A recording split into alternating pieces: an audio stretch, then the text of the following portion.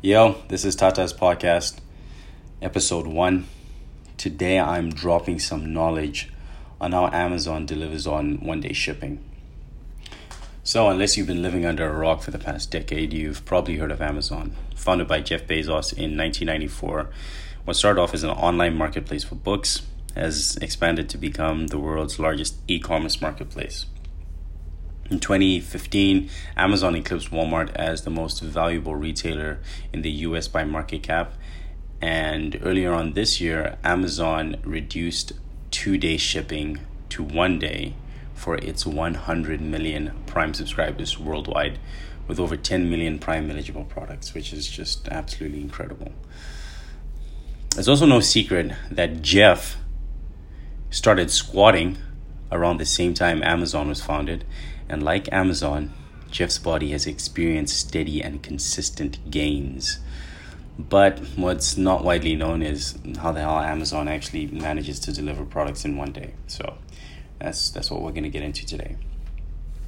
The cost. All right, Amazon literally spends billions on shipping every year. In the last quarter of 2018 alone, Amazon's shipping jumped 24% to roughly $9 billion.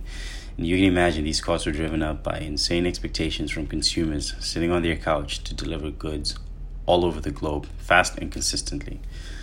Amazon also set aside $800 million in the second quarter of 2019 to invest in its shipping and transportation infrastructure, basically to speed up delivery and to cut costs.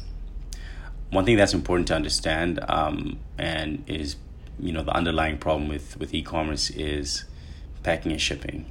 Those costs never end.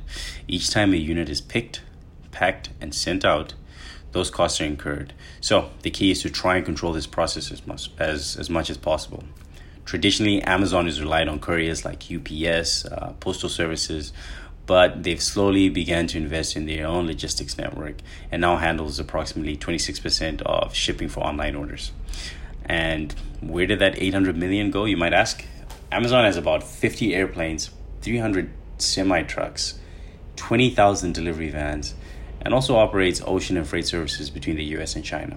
Basically, they've set this standard that makes it incredibly hard to compete with them. So, how does a package actually make it to your door? Most of the packages that are sold to you, the consumer, are sold directly by a third party. And according to an open letter from Bezos to shareholders in April, third-party sales accounted for only 3% in 1999, growing to 58% in 2018. And the beauty of this whole thing is that Amazon charges those third-party providers a fee to list products on the site, starting at around 15% of the product's actual selling price.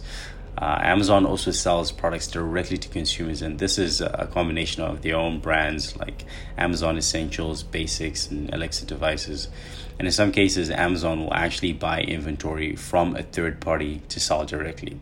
So most of the items sold to consumers directly are sitting in a warehouse waiting to be ordered and shipped.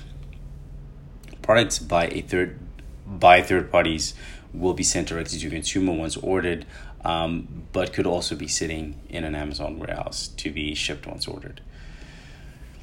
So when you order a product, a warehouse worker, one of 250,000 of them, in one of 175 global fulfillment centers, picks, packs, and ships your beloved product. Now, most of these warehouse workers are assisted by approximately 100,000 robots. 100,000. Think about this. This is the capacity of AT&T Stadium, which is the largest stadium in the NFL. Now, according to Amazon, the 100,000 robots help make the whole fulfillment center run way more efficiently. Of course, in 2012, Amazon acquired a robotics company, Kiva, for approximately $775 million.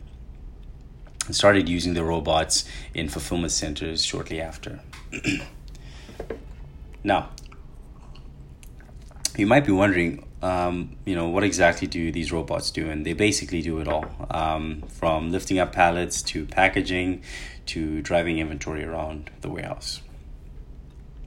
The last stretch when a product leaves the fulfillment center is it has to go to another warehouse in your region. And to cut costs, thanks to Amazon's ongoing investment in this area, Amazon has started sending packages using their own trucks and their own planes. Once the package is in your region, it's taken to another warehouse in your city to be packed and delivered to your door. This type of delivery is called last mile delivery and is actually the most expensive part of the delivery process, believe it or not. Basically, up until now, products can be shipped in bulk, but the picking and delivering of individual products to specific destinations takes a lot of people, takes a lot of time, and in turn it just makes it super costly. Most of this delivery is outsourced by Amazon and they're basically charged a fee. However, they are addressing these costs by using a combination of small business partners and their own delivery vans. To help, Amazon also launched the Amazon Flex program, where basically drivers can sign up to deliver products, kind of like Uber Eats. Another really cool and unconventional method Amazon uses to cut costs is by contributing up to $10,000 in startup funding and the equivalent of 3 months' salary for any of their employees who want to leave the company and start their own package delivery business, which I thought was pretty cool.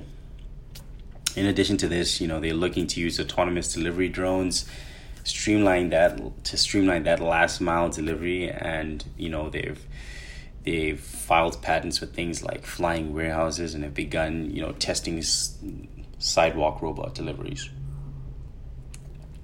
So what is the moral cost of this? Amazon is not without its fair share of controversy. There have been stories of employees being overworked, working in unsafe conditions, and in some cases, not having enough break time.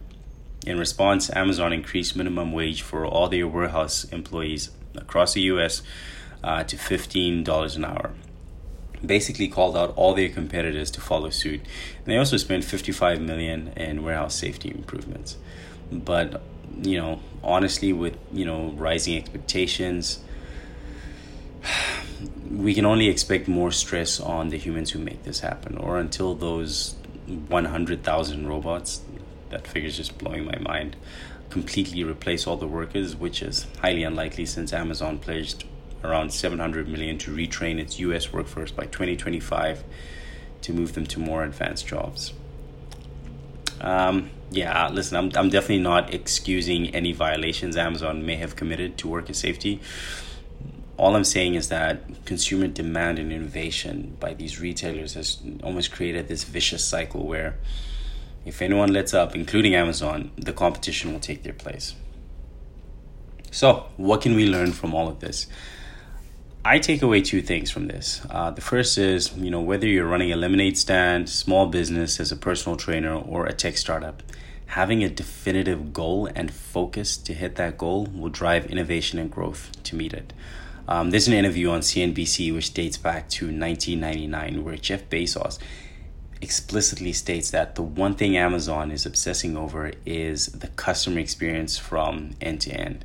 And I gotta say, when you look at the business model and how it's changed over time, from having more control in shipping infrastructure to literally 100,000 robots in the fulfillment centers, to now filing patents for flying warehouses where drones deliver products to consumers, it's all driven by that singular goal of creating the ultimate consumer experience. And, you don't even have to be an entrepreneur to think this way. If you think of yourself as a business, you can always continue to improve yourself. You can always continue to grow and make yourself way more attractive for employers. And if you look at yourself as the CEO of your life, are you steering the ship in the right direction? The second thing is Jeff didn't start out with the world's largest e-commerce marketplace. He started off with one simple product. Up until then, there was no comprehensive catalog that existed for books.